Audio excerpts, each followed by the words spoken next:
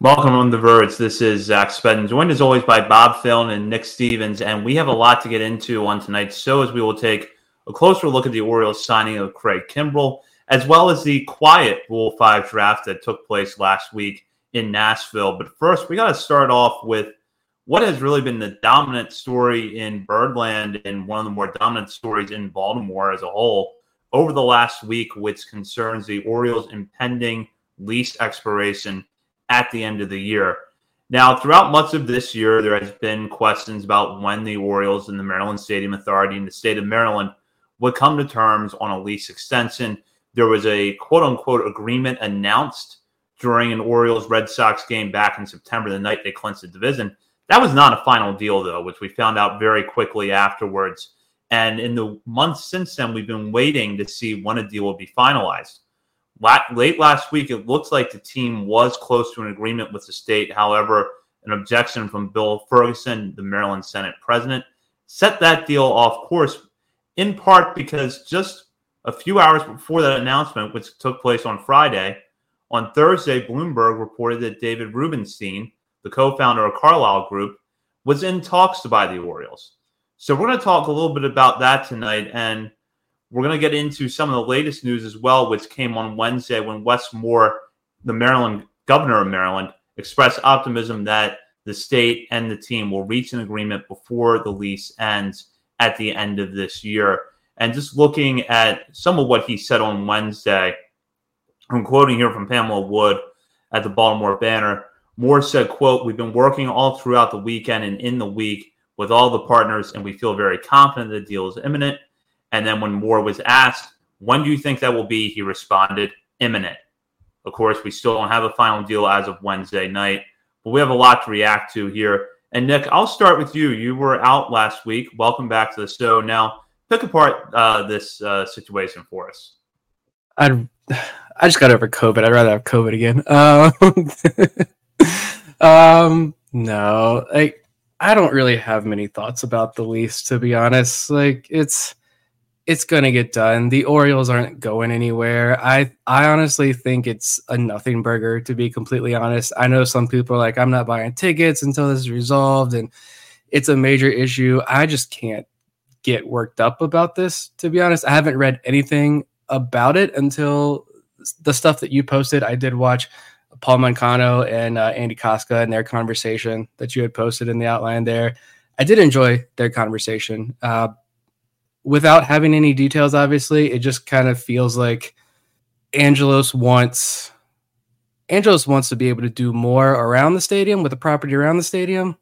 And it seems like this politician guy, I don't know who the other guy was in the Senate. I'm not a Maryland resident, so I don't know anything about Maryland politics or anything like that. But it seems like this is his district, right? Apparently. So I feel like maybe he's doing just politician things, and he wants final say. He doesn't want someone else coming in and taking over control and doing things that he doesn't want done in his district.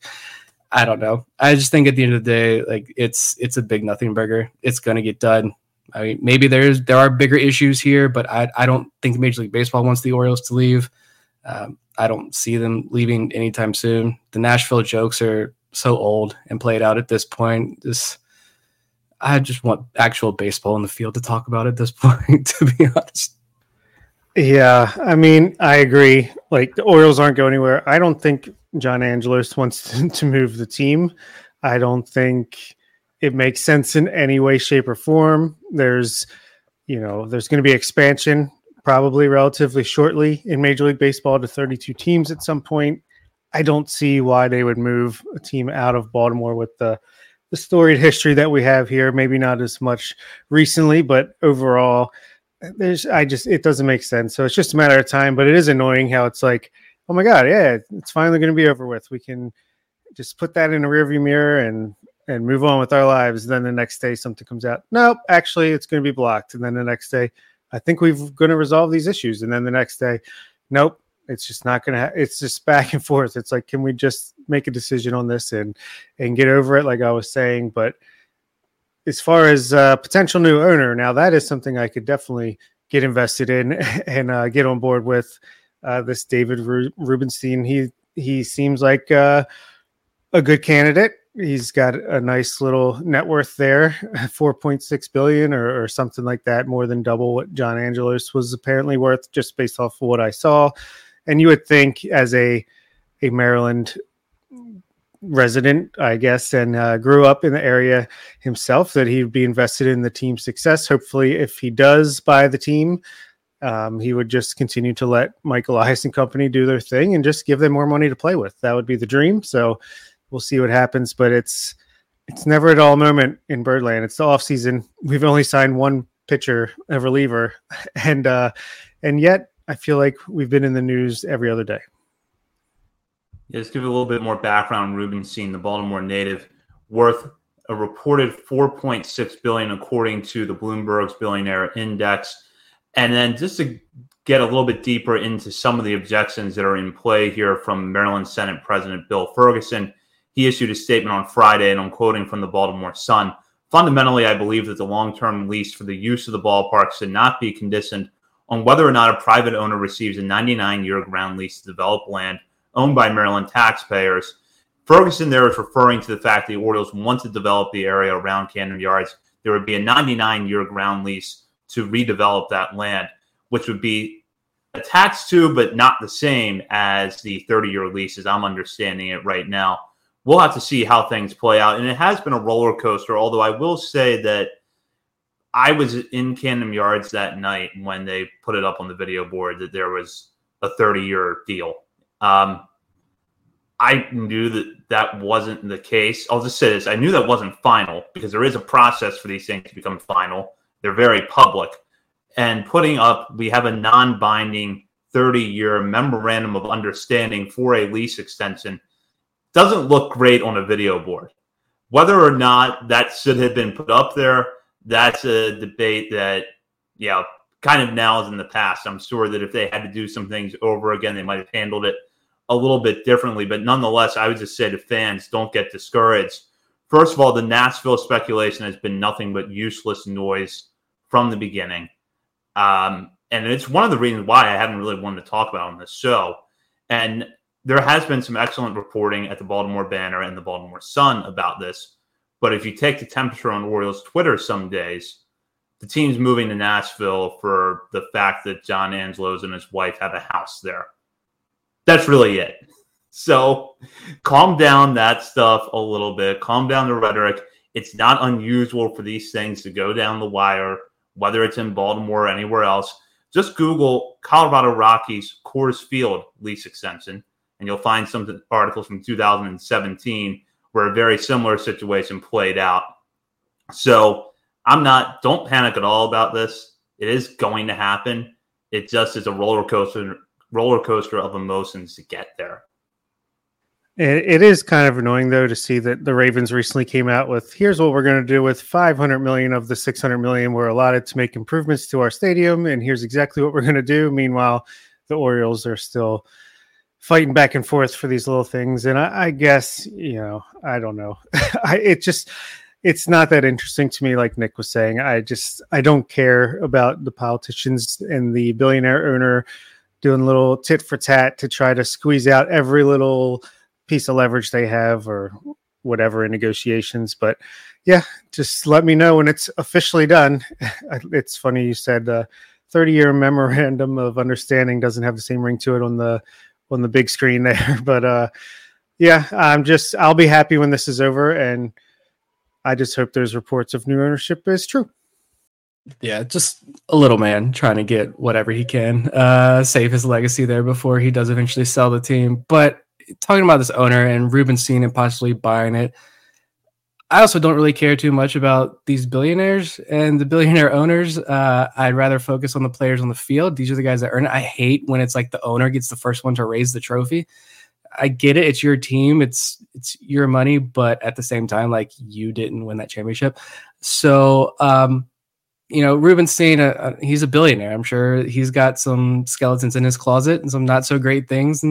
But I do, like Bob mentioned, the fact that he does have the local ties. He's a local guy. So maybe that, if this were to go through, maybe that will, quell some fears and be a positive. My only thought with this new ownership, though, if we want to talk about that for a second, are we 100% sure that, like, the grass is greener on the other side, though. That's my only concern here. Just like I want him gone. I want take your money. I don't even care that you're going to make over $1 billion, whatever the Orioles are valued at, whatever the sale could end up being. Go get your money and go crawl in a hole, and hopefully we never have to hear from you again. Because it seems like whenever Angelo says anything, it's obvious like he says the wrong thing or the ignorant thing or just the asinine thing or just like nothing at all. And I would love for him to just take his money and crawl away. But like, you know, you could say, I just get the sense that a lot of people are like a new owner will instantly solve a lot of issues. And it's like, it could. I hope it does. I hope he's like, hey, blank check, here you go. Michael Elias, do whatever you want to do. Extend who you want. Go sign who you want. But like, you know, you can say, hey, we got a new owner. Let's lock up Adley and Gunnar. But like Adley and Gunnar have to want to sign an extension and stay in Baltimore and not test free agency. You can dish out the big contracts. Free agents have to want to come to Baltimore first and foremost. And are we certain, like 100% certain that this is entirely Angelo's just not willing to spend money? And I kind of get the sense that like, I'm sure there is some hamstring in there, but I also kind of get the sense that this leadership team with under like Sig and Elias, I think they kind of like this challenge that they can prove to the rest of the league that we can scout our guys, develop our guys, and win with our guys, find the diamonds in the rough. That's how we're going to go out and win, not just like going out trying to buy a championship or buy a title. I don't know. I have no definite answers. I have no idea, but it's just kind of thoughts that are going through my head as all this news starts to trickle out here and there. I've always thought that this regime, even if given more payroll resources, would not be free spenders. I don't think that, and first of all, Mike Elias had been eyed for a while as a general manager, president of baseball operations, possibly of other teams. It wasn't like the Orioles were the only organization in MLB that had interest in Mike Elias. I think he knew what he was getting into when he came here. I think that his team knew what they were getting into. And while I'm sure there are times that he would have liked to have had a little bit more in the way of resources, and please do not take any of this as a way of defending John Angelos, I also don't think if Mike Elias worked for Steve Cohen that he would be free spending the way that they were before last season. I just don't. And that goes into another point I want to make, which is owners should not be evaluated solely on how much they spend. Steve Cohen has spent a lot of money in the last 2 years. It's gotten the Mets one playoff appearance, and that's it. Maybe eventually things are going to work. Artie Moreno has spent a lot of money over the years. He's signed some players to some big contracts, and I got to say, if you look at his track record over the last decade, he's been one of the worst owners in baseball. So that's not the sole value in an owner. And while there are things with the Orioles that could be better, I'm also not inclined to believe that, you know, it's a magic solution that someone buys a team, they're going to have the highest payroll in baseball, and that's going to be it. Yeah, all that is 1,000% fair. I think you nailed that. So I won't even like reiterate what you've already said, but it's, you know, we all want John Angelos gone. We want the Angelos family to not own the Baltimore Orioles anymore. I think that's fair to say as Orioles fans, probably 99.9%. But he did bring in Mike Elias. He did let him do his thing. Like, I don't think he said, hey, Mike Elias, I want this player. I want a high name veteran player, you know, to get these fans in the seats. No, he let Elias bring in the international stuff, build the new establishment and the Dominican Republic Academy that I think should be done relatively soon. He look what we have now. And I'm not saying that John Angelos really did anything other than say, I'm not going to have anything to do with that part of it.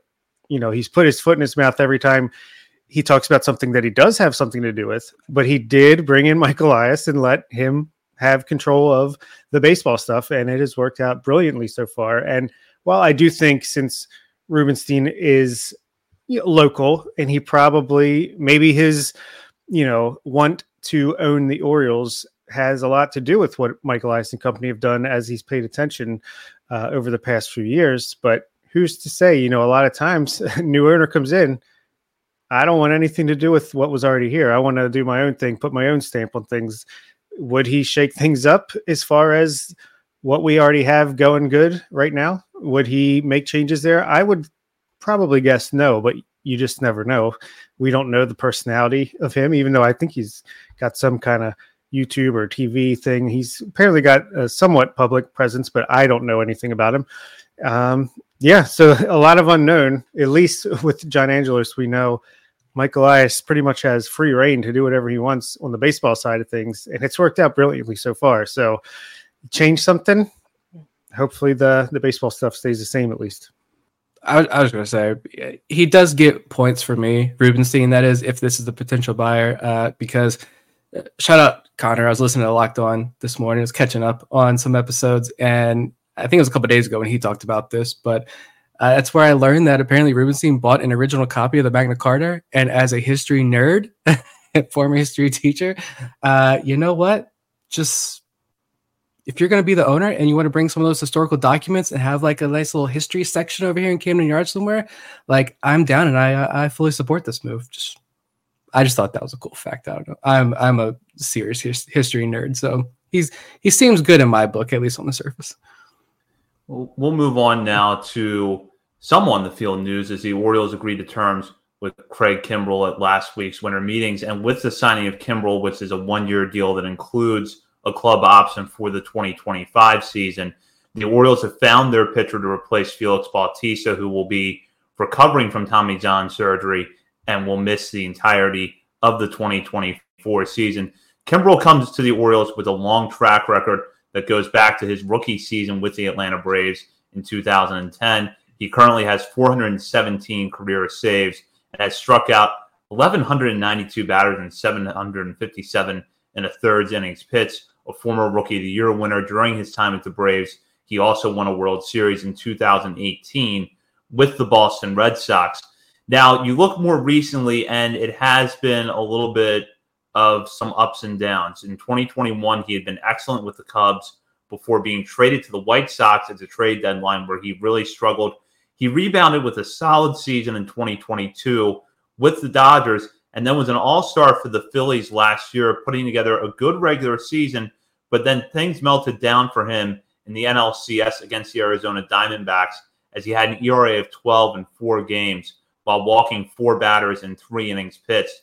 A couple of meltdowns there in that series as the Phillies fell to Arizona in the NLCS.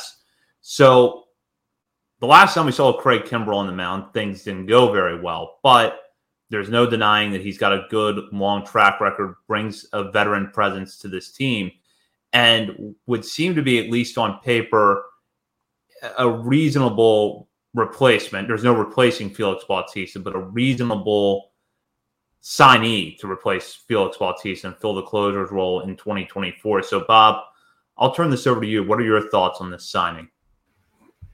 I thought it was solid. I mean, I think he helps the Orioles bullpen. I like that he's a veteran closer with experience. He's kind of like the Kyle Gibson version of veteran presence. He's been around. He's came up as a big time prospect, I believe, or at least, as far as a reliever goes. Had success early, has been around a game and winning teams for a long time. He's got playoff experience, whether or not, it's the best results of all time. Could be not even debated. He doesn't, but he's had some success in there as well with his failures. And I actually kind of like the fact that they're saying he's going to be the closer, because I think, the closer doesn't always have the highest leverage situations anyway. So yeah, let him have the 9th inning, and hopefully DL Hall, Yanier Cano, Tyler Wells, whoever, some maybe potentially better or at least better suited guys for tougher situations can kind of, stand out in that capacity. But I'd still like to see them go out and get another reliever, whether it's through a trade, a free agent, or even, striking the waiver wire, as we tend to do. But I do like Kimbrell as a pitcher. He's going to be 36 years old, but still strikes out a ton of batters. I saw his Stuff Plus numbers were still excellent based on Eno Saris and some other stuff. I saw Alex Fast retweeted some Stuff Plus numbers, and they were all looking really good. He's a 2-pitch pitcher and seemed to be working for him. Home runs have been his issue for the most part, and now he's in Camden Yards, which apparently just eliminates all home run problems for any pitcher ever. So should be better there. And yeah, I like the signing. It wasn't one where I was like super pumped up and excited about it, but I think it's just I think it's going to be underappreciated when we look back after the 2024 season, the impact that he probably is going to have on the team. And I do like the option in case Felix Bautista isn't recovering correctly, or if he just has a fantastic season and you want to keep him around for another year at a reasonable cost, it's right there. And if not, you decline it. So yeah, I'm a fan of the move.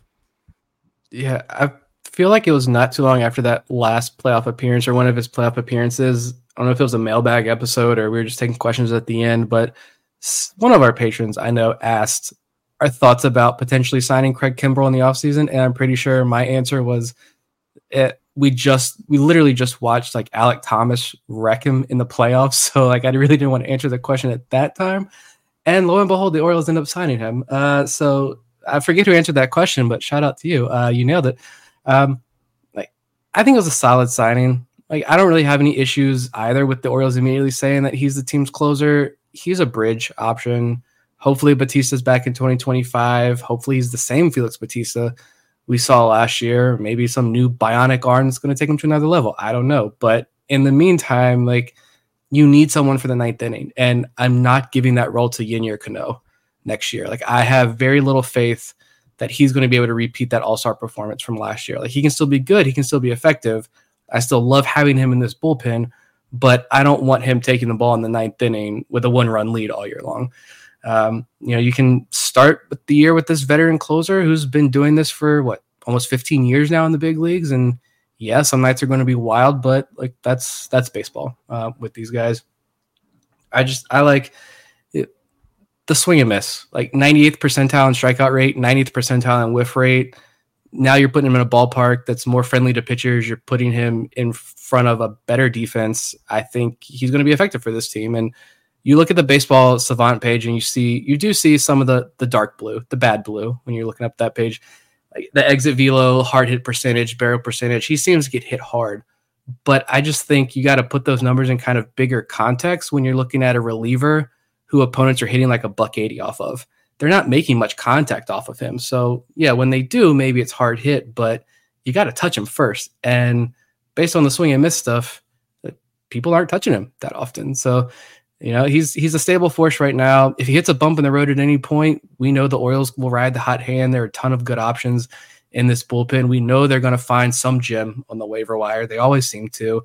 I like it for right now. He helped shore up this bullpen. I think it's an area that had a lot of questions going into next year. So this kind of helps that a little bit. Yeah, Nick, I remember that episode you're talking about. I think it was Justin that submitted that question. And sorry if I have that wrong, but I remember at the time I was not really enthusiastic about it just because Kimbrell, as I pointed out in the intro there, and as we've all three talked about now, has had his ups and downs. And when things are bad for Kimbrell, they are really bad. And my thought at that point was, well, you have David Robertson out there as well. That's another veteran guy where maybe the upside isn't the same, but the results are a little bit steadier. But as I picked the two apart a little bit further, which I have since the Orioles signed Kimbrell, Robertson really melted down after he went to the Marlins last year. Did not pitch well at all, whereas Kimbrell was pretty solid throughout the regular season. And at this point, as a stuff-to-stuff comparison, there's no question that Craig Kimbrell is the better pitcher. Now, maybe Robertson's results over the course of a full season will match Kimbrell, but Kimbrell does give you the higher upside play. And I do think that if he goes out and you're seeing more of the bad Craig Kimbrell early on, and then you're seeing the good, the Orioles aren't going to hesitate to switch him out. If they feel like there's someone in the back end of that bullpen that can do a better job, where there's multiple options to possibly complement Kimbrell in that back end role, I don't think they're going to hesitate to switch him out just because they signed him as a free agent this offseason. And to give a little bit more context on the contract for Kimbrell, it's a $13 million guarantee, which will come out to $12 million in 2024, with a buyout of $1 million on a $13 million option for 2025. So this either could turn into a 2-year, $25 million contract if that option is picked up, or a 1-year, $13 million deal if the Orioles decline that option. Obviously, we'll have to see how things play out, but I'll throw this question out to both of you, starting with Nick. Where does the offseason go from here for the Orioles? The $1 million question, hopefully a multi-million dollar question, multi-year, multi-million dollar question. Hopefully it's some sort of trade. I'm assuming we're kind of waiting for more chips to fall before we start seeing more of the bigger trades. Yamamoto and some other free agent pitchers still roaming out there. I don't know, listening to more and more things and reading more articles and stuff this past week or so, I feel like I'm becoming more and more in the minority and thinking that like DL Hall should just be in the bullpen next year. Of course I want to see him succeed. And if the Orioles think he can still be he has rotation potential, then I'm not going to sit here and question them. Give him one final chance. But I don't think that leash should be a very long leash if they let him try to claim a spot in the rotation next year. I think having Kimbrel, Ynier Cano, Ciano Perez, Tyler Wells, and DL Hall in this bullpen, among some other names, but you got a core there. I really love that bullpen. I think it's fantastic. Tyler Wells has been great as a starter and reliever, but he's hit a wall 2 years in a row now, and he's pushing 30 at this point. So I know he doesn't have a ton of mileage on the arm. He's not, a 30-year-old who's been in a major league rotation for the last 6-7 years, throwing 150 to 200 innings a year. But at the same time, he's not a young chicken anymore. So I just think that you have Wells and Hall in the bullpen with these guys you already got. I love the bullpen. Now you've got Bradish, you've got Grayson, you've got John Means, you've got Dean Kramer. You've got a collection of guys competing for the fifth spot. You need to shore up the rotation. I'd like to see them go out and sign. We talked about the other week a Lucas Giolito the back end of the rotation. I wouldn't mind seeing that, although those options are now starting to come off the board here fairly quickly. And it seems like the Royals are trying to grab up all of these guys right now. But I'd like to see the Orioles go after one of those types of arms to shore up the back end of the rotation. And then as more of the chips fall, then maybe we see the trade with whoever it is. Seattle, ideally Seattle. Maybe it is Cease. The White Sox finally crack and Cease comes to town. But then you've got Rodriguez, you've got Bradish, you've got the trade acquisition, you've got Means, you've got this Giolito type free agent to fill out the rotation. And then you can have Dean Kramer, Cole Irvin, DL Hall all in the mix there. I don't know. Maybe I'm too optimistic, but if that's how this thing shakes out, I really, really love this pitching staff going into 2025. Yeah, and it's already a pitching staff that had a ton of success last year, and the only person we really lost was Kyle Gibson, if I'm not mistaken. So, yeah, I don't understand. I get it that fans are like, oh, typical Orioles offseason, nothing going on, but it's not. I don't know. Any team, I feel like 25 out of the 30 teams almost, you can look at their offseason and be like, oh, nothing's happened yet. Well, it's very early in the offseason. The baseball offseason drags on into late January, early February. I feel like the Orioles are going to do something in January. I would love to sign Shoto Imanaga. I want that left-handed pitcher from Japan and get him in here. I don't know if he's going to be in the Orioles budget. Maybe if there's a change in ownership before the offseason ends, no. But I do think there will be that trade. I think the cards have to play out. You got to get Yamamoto signed. You got to get Blake Snell signed. And then I feel like once these pitching staffs can be placed together, then the Orioles can have a better idea of who to trade and for whom. And I think they'll sign a pitcher. I think they'll trade for a pitcher.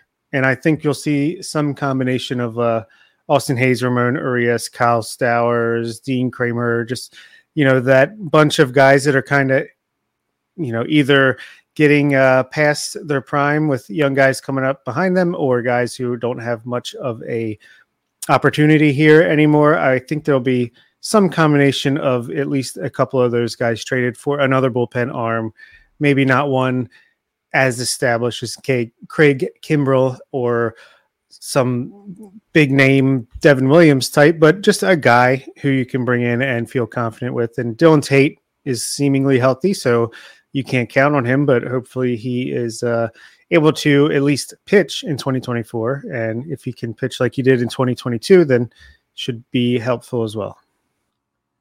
The trade market is moving really slow right now. From all of the rumor mill leading up to the winter meetings, it seemed like at least someone was going to go. And you look now, Corbin Burns has not moved. Shane Bieber hasn't moved. Dylan Cease hasn't moved. Tyler Glasnow hasn't moved, although there's some traction as we're recording this that maybe he's going to the Dodgers. We'll have to see how things play out. But the offseason's far from over if you're looking at that part of the hot stove.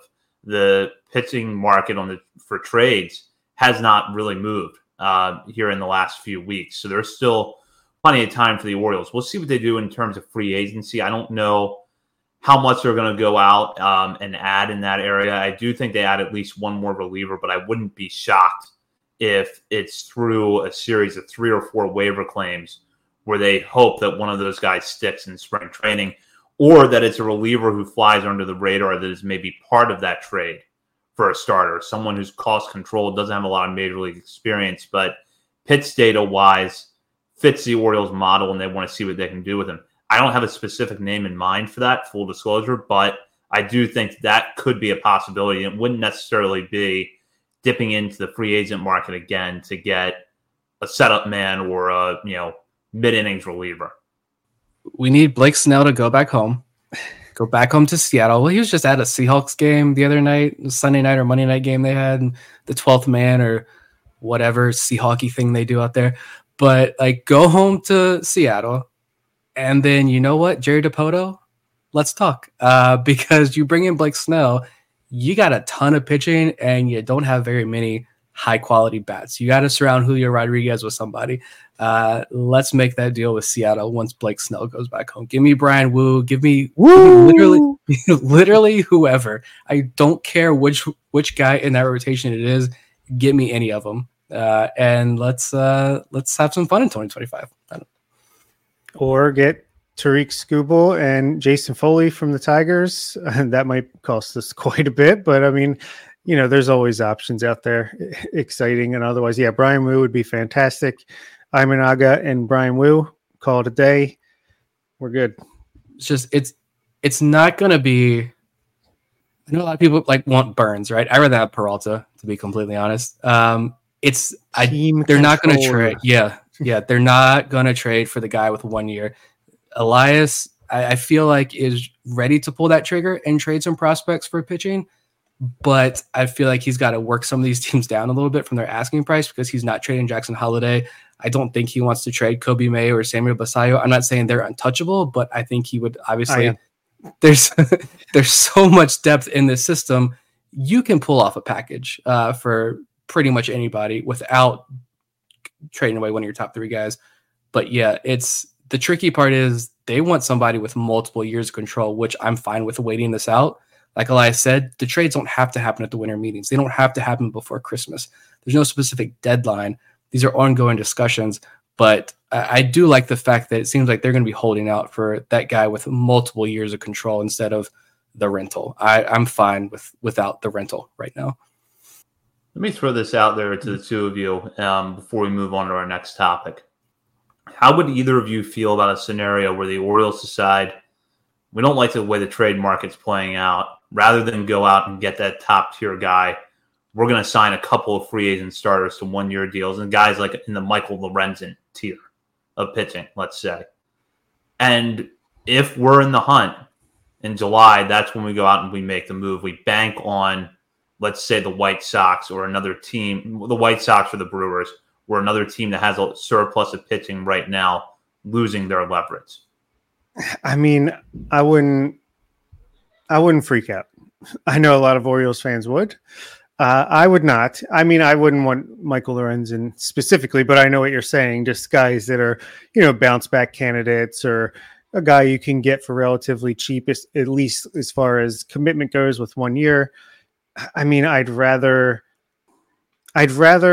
do that than trade a Kobe Mayo or Samuel Basayo or even multiple guys who aren't even in the top 3 for 1 year of Corbin Burns.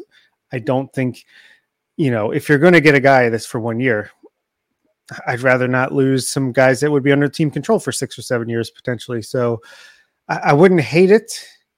I wouldn't love it, but I could see the defense of it. Yeah, that's what's going to happen, though. At this point, now that you brought this out there, it's exactly what's going to happen. And Orioles fans are going to lose their minds. Yeah, I wouldn't say that I'd be enthusiastic just because, we do need to take another step as far as pitching is concerned. That was clearly a major issue in the playoffs.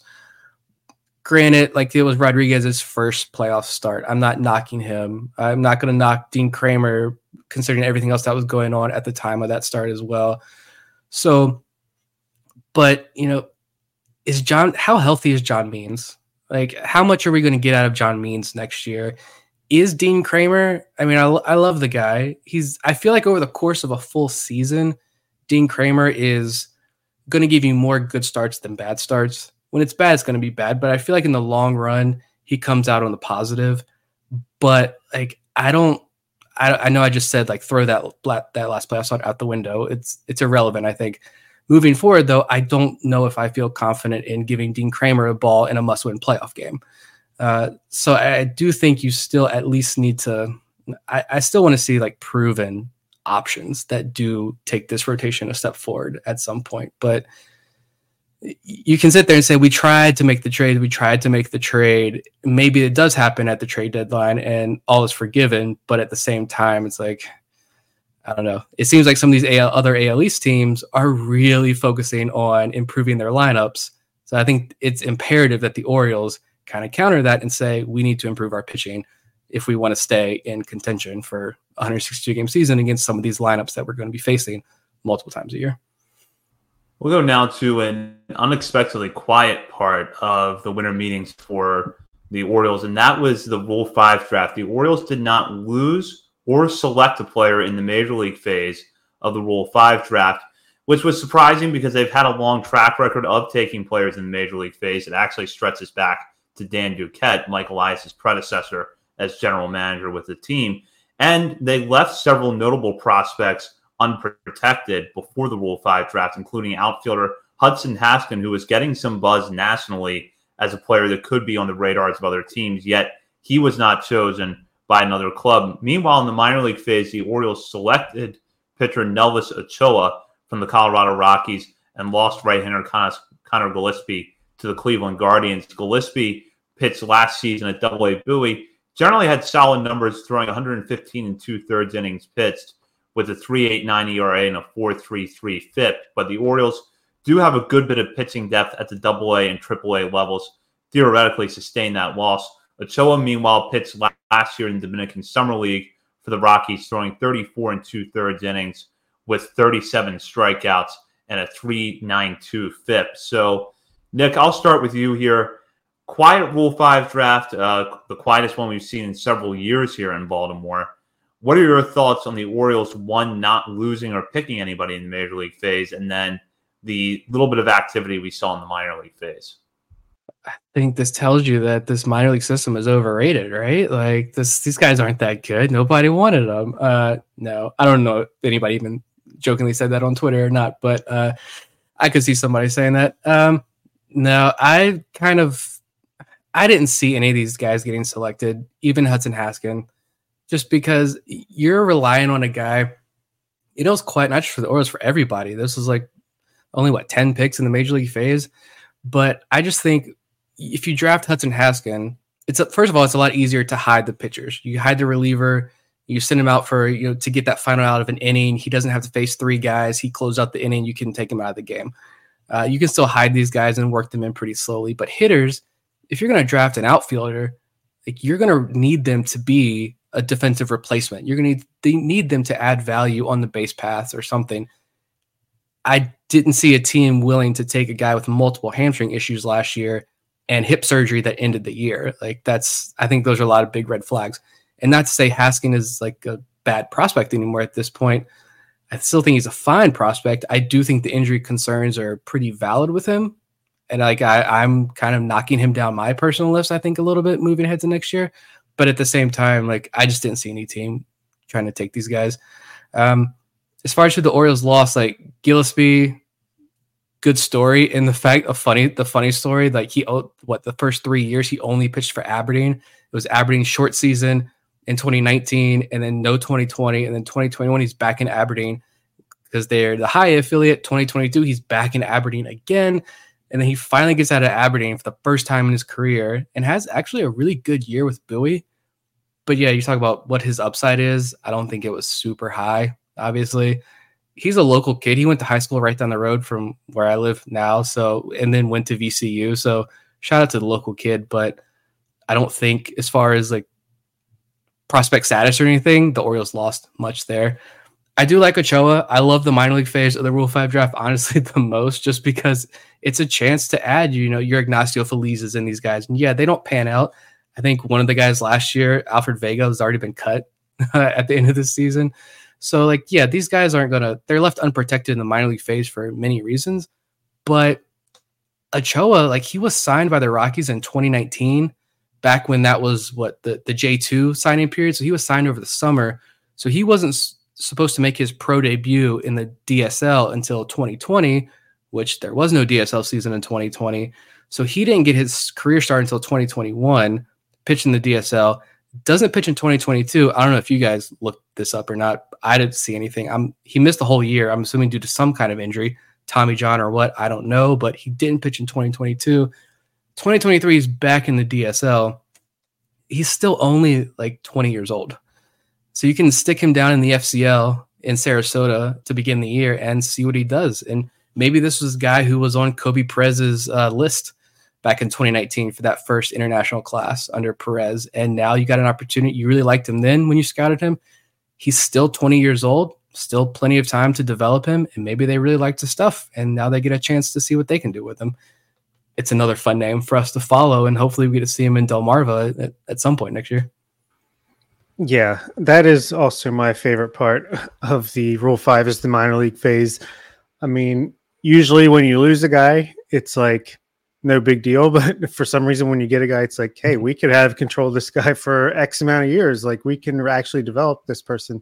And especially when you trust the player development system in place, like we do with the Orioles right now, it's like, okay, interesting. That's why I was excited. And I'm pretty sure we all were for Mr. Vega this coming season. Didn't work out, but it was worth a shot. And same thing with this guy, Connor Gillespie.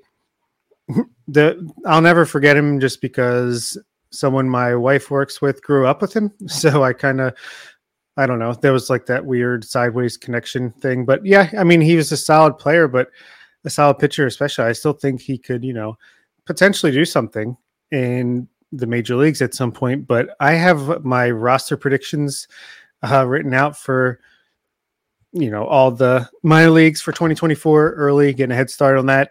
I have like 20 pitchers written down for AA. And he wasn't even one of them just because I'm like, I can't just keep putting people on here. The depth at that part of the system is just extreme. So I don't, nothing against him. I just don't think it's going to be much of a loss there. And I did think the Orioles would lose someone in the major league portion. I didn't think it would be Hudson Haskin, and I couldn't tell you specifically who I thought it would be. I just thought one of the pitchers might go, whether it was Gene Pinto or why am I just forgetting the guy we got from the Pirates last minor league Rule 5 that we also thought would be protected on the 40-man, but him or McGough.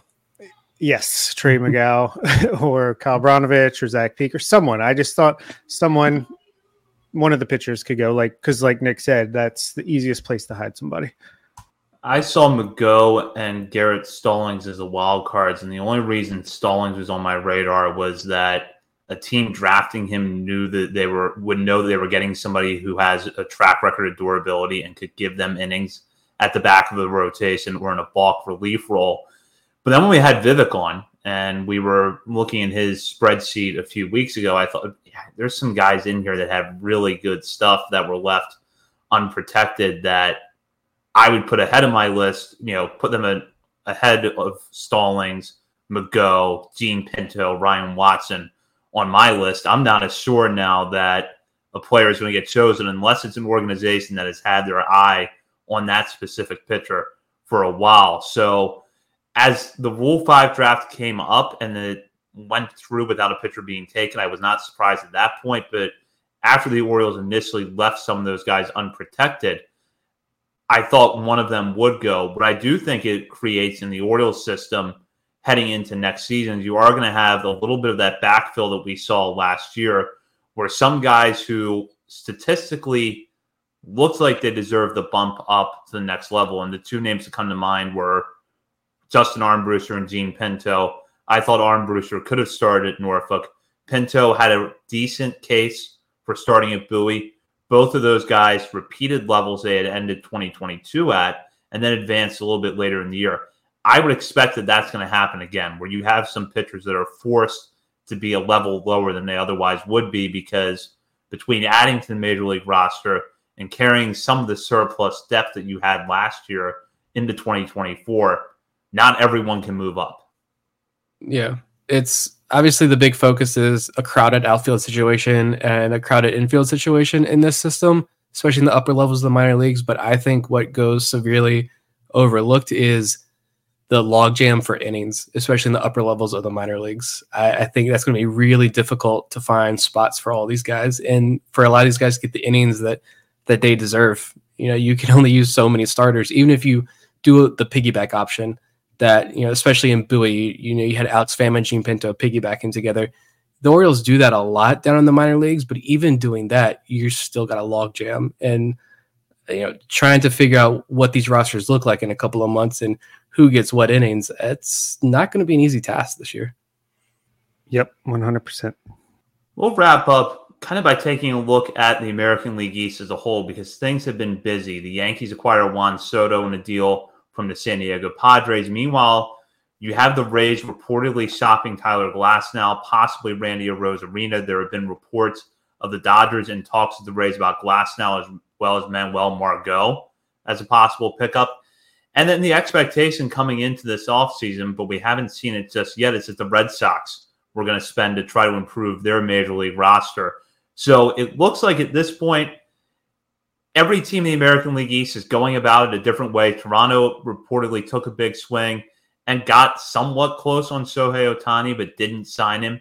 The Rays, meanwhile, probably selling some of their major league roster, but they'll do it the way they always do it, which is that they'll still have enough depth there to be competitive. So, Bob, I'll start with you as in this final segment of the show. What do you see as the state of the American League East right now? I don't know yet. It's very weird. I was definitely glad that Shohei Ohtani did not sign with the Blue Jays. I thought that was fun to watch those fans freak out this past Saturday, get excited and then have their dashes or hopes dashed, I should say. And now they're going to boo him every time he's up to bat, which whatever. It sucks that Juan Soto is on the Yankees, but I love that the Yankees lost so much of their pitching depth. They are just constantly getting rid of really solid pitching options for these short-term solutions, like they did it last year with the trade with Oakland for Frankie Montas, or maybe that was even 2 years ago. But I just love to see that. Hopefully Juan Soto does not sign an extension with the Yankees. He is a Boris client, so it'll at least be up for bid for the free agent. We know he'll go in the open market, whether he goes back to New York or not. Hopefully not, but he will be incredible for them.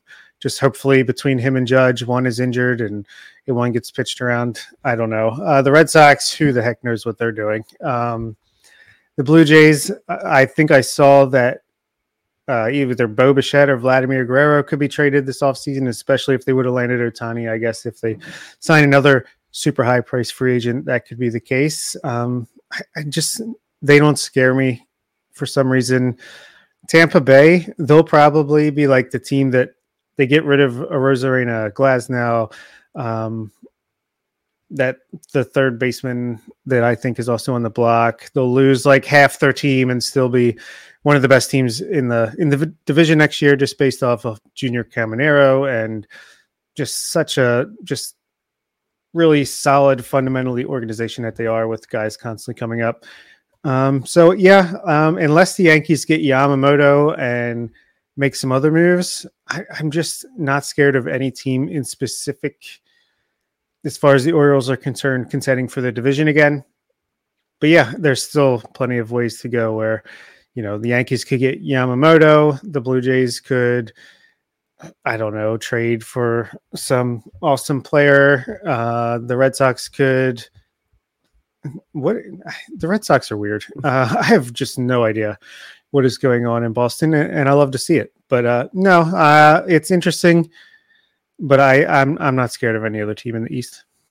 I'm glad you said that because I do have thoughts on some of these teams, and especially like I'm already doing like fantasy best ball drafts for next year, and so diving into some of these teams, it's interesting because I'm actually drafting a lot of Red Sox players right now, but I do agree it's like this lineup is fun down there in Boston. I think it could be kind of an under the radar, sneaky lineup that just kind of like annoys the hell out of you every single time you play them, like Jarren Duran, Devers, Tristan Casas, a healthy Trevor Story, Yoshida, Tyler O'Neill they just got. Like, I do like this lineup a lot, but that pitching staff is still led by Chris Sale and Nick Pivetta and Brian Bello, and like that's trash. They're not leading anybody to an AL East title. Chris Sale is not going to stay healthy. New York, I'm not afraid of the Juan Soto signing as far as like changing the fortune of this team. Like, he should put up massive numbers at Yankee Stadium. That does stink. But I think the Padres made out pretty well in that deal, all things considered. And I think they pulled AJ Preller. AJ Preller can't trade at the deadline. He fails miserably at the deadline. But offseason AJ Preller, I think, is a mastermind, to be honest. He pulled that trade off at the right time because now Juan Soto has watched Ohtani go out there in the market and get his deal. Not saying Soto's going to get $700 million, but I don't think the Yankees are going to get Soto again next year. We know Stanton's going to be on the IL multiple times. Alex Verdugo doesn't strike fear. He's a fine player, but he's not like going to change the game for you. For me, with the Yankees, it's the pitching. Like, you're going to have to get Garrett Cole to repeat his Cy Young performance again this year. And can you really rely on Carlos Rodon and Nestor Cortez being healthy for you all year? Like, I don't know what the odds are of them staying healthy all year, but like, I'm taking the under. And they were wrecked. Between the Soto trade, the Rule 5 draft, they have no depth whatsoever in terms of pitching. So not scared of them. The Blue Jays, like, if Alek Manoah regains his form, that rotation is deep and solid. Actually, really, really good rotation. But after Springer, Bichette, and Vladdy, like, who's the next best hitter on Toronto? Like Dalton Varsho, maybe, who hit like 220 something last year. Not too scared about Toronto, but clearly they are going to be very aggressive over these last couple weeks of the offseason. And with the Rays, like we all joke, it's the Rays. It doesn't matter what happens. They're going to do Rays things and come out on top and claw their way to the top of the AL East. But I don't see it this year. And depends on what these moves are. But like, Wander Franco isn't coming back. Hopefully he's never coming back to a major league lineup. They're going to move Randy Arozarena, it seems like, with Tyler Glass now. I grew up right next door to Brandon Lau. My dad coached him in Little League. I will sing the praises of Brandon Lau until he retires, but his health is a major issue.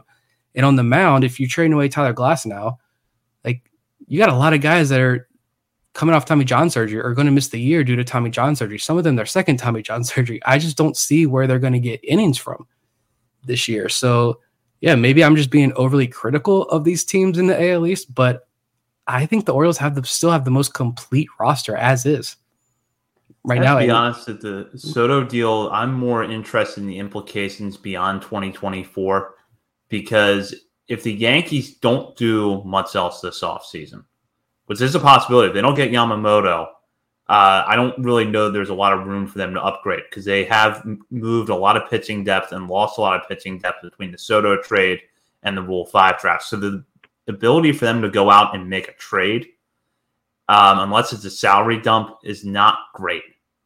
So that doesn't really scare me a whole lot if they don't add anything else other than Juan Soto this offseason, because that's an older team with some clear flaws in its roster. And if Soto goes there and has a good year, but they don't make the playoffs, does that increase the chance that he's not back there next year?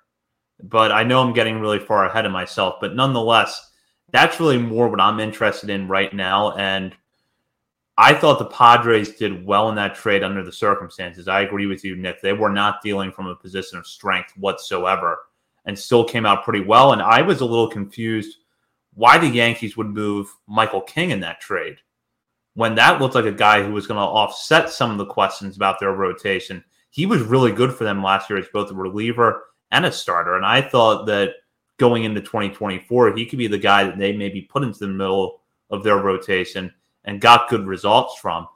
As for the Blue Jays and the Red Sox, we have to wait and see. I think the Blue Jays overcorrected last year in their attempt to become a better defensive team, maybe sacrificed too much offense in the process, and they're running out of room in terms of making a major position player upgrade. And the Red Sox, I fully agree with you, Nick. If they come back with that rotation, the best they can hope for is that they have an 86-win season where they outslug a lot of teams and maybe gets a third wild card spot. That's probably their ceiling. So I'm not sitting here saying that I think the Orioles are a lock to win the AL East if things stay the way they are right now, because they're not at all. But I'm not seeing a team that really scares me. No. And the Orioles, I think, just have you look at the rest, as the roster stand right now on December 13th, the Orioles also have, like, very clearly the highest ceiling among any other team in this division. Like, what if Colton Cowser comes out, makes this squad, and takes a step forward? What if Heston Kjerstad's a 30-35 home run guy next year? Like, Jackson Holiday, I don't have to say anything else, Jackson freaking Holiday. What if Kobe Mayo becomes a piece? I know everybody wants to trade every right-handed hitting prospect in the system, but righties can hit at Camden Yards still. It is physically possible for righties to have success at Camden Yards. And Grayson Rodriguez, man, if he takes a Kyle Bradish leap next year? Good Lord. Like, that's asking a whole lot there. I get that, but I love the ceiling of this team. I don't think any other team in this division can compete with that. September call up Samuel Basayo, Joey Ortiz, just the new Jorge Mateo late inning defensive replacement with a little bit of a pop there. Yeah, I mean, again, we are an Orioles podcast. We know the system inside and out, but yeah, we have easily the highest upside. The Yankees have to hope Carlos Rodon bounces back, who they just signed to some massive deal. They have to hope no one gets hurt. Just imagine if Garrett Cole got injured. Unless they sign Yamamoto and acquire two other pitchers somehow, the pitching, I don't understand the strategy there. Hopefully Brian Cashman remains the GM of the New York Yankees for a very long time. I love what he's doing. But yeah, I think, like Zach saying, I don't think the Orioles are, like, maybe not even the betting favorites to win the AL East going into the year. We don't have, like, the sexiest roster overall, but we do have the highest upside. And I still think there's room where by the time opening day rolls around, we could be the betting favorite, or at least second best odds to win the division. And anyway, we work better as underdogs, so it's fine. Yeah. It's going to be the Yankees. I feel like, I don't know if there are already odds out right now. I'm sure there are on some book, but I would imagine it's probably easily the Yankees as favorites to win the AL East next year, which does seem right in the beginning. But yeah, like Zach said, it's also such an old roster. Stanton, DJ LeMahieu, like, it's an old group. Like, I actually kind of do like Anthony Volpe when I take a step back and look at him, not in a Yankees uniform. But at the same time, they got some good young pieces. But at the same time, like Jason Dominguez, I don't know what he's going to be able to do next year. Didn't he have, like, UCL damage or something? Like, the Yankees are definitely scary in a sense. But yeah, I think it's definitely going to be not an easy division. It's going to continue to be one of the toughest divisions in baseball. But again, I just think this Orioles team, despite what some people may think, I think they're the most complete team in this division still as of right now. I'm not going to lie. If the Blue Jays would have signed Shohei Ohtani this past weekend, I might be singing a different tune, just because it would have been like, okay, the offseason starts. Juan Soto to the Yankees, Ohtani to the Blue Jays. That would have been like, oh, shit. But, yeah, luckily that didn't happen. So I can still feel a little bit optimistic right now. Certainly have a lot of offseason to go, but for now, feeling pretty good about where the roster stands here at Orioles on the Verge, and that does it for this week. We will be back next week, and we'll have some mailbag questions from our listeners as well as some other topics to get into. In the meantime, you can check us out on X, Facebook, Instagram, and TikTok. And while you're browsing around the internet, be sure to check out the other podcasts on the Believe Network. For Bob Phil and Nick Stevens, this is Zach Sped, and you've been listening to Orioles on the Verge. You know when you're listening to a true crime story that has an unbelievable plot twist that makes you stop in your tracks? That's what our podcast, People Are the Worst, brings you with each episode. I'm Rachel. And I'm Rebecca. We're identical twins who love true crime cases that make you say, didn't see that coming, and we hate the people responsible for them. Listen to People Are the Worst now on Apple, Spotify, or wherever you get your podcasts.